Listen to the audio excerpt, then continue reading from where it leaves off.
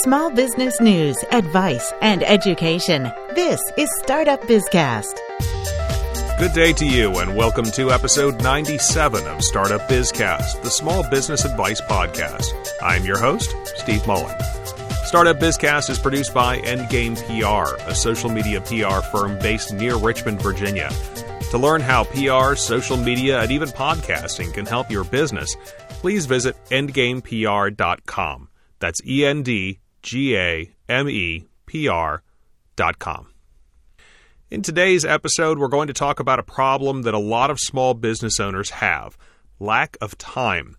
Between filling orders, managing a store, dealing with customers, inventory, payroll, and even trying to have a life outside of business, it can be tough to find time for anything else.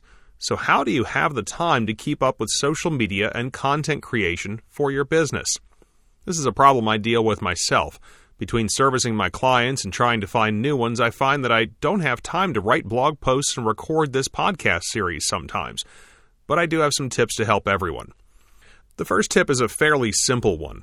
Plan ahead.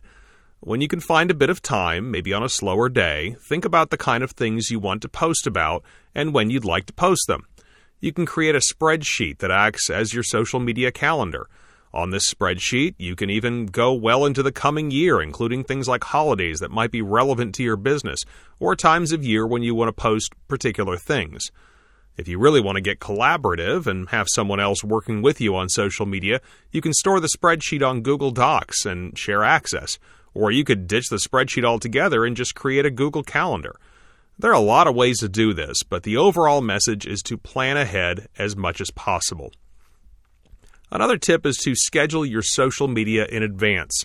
Facebook allows you to schedule multiple posts many days in advance. You can do the same for Twitter and Instagram using third-party programs like Hootsuite. However you do it, the idea is to take care of your postings for the week all at once and then not have to deal with it. There are a couple of caveats to this advice, though. One is that you keep track of events in your area and even around the country.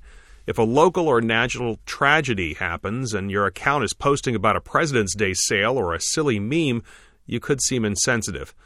Second, even though you're posting well in advance, that doesn't mean you shouldn't be paying attention to the conversations about your business or industry. You still have to check in and look at comments and other people's postings on a regular basis. Another tip for finding the time to manage your business's social media is to take care of it on your mobile device. Maybe you're the type who likes to stop for coffee on the way into work. Instead of grabbing it and running, sit down at your coffee shop with your phone or tablet, enjoy your coffee for 5 minutes, and knock out a social media post.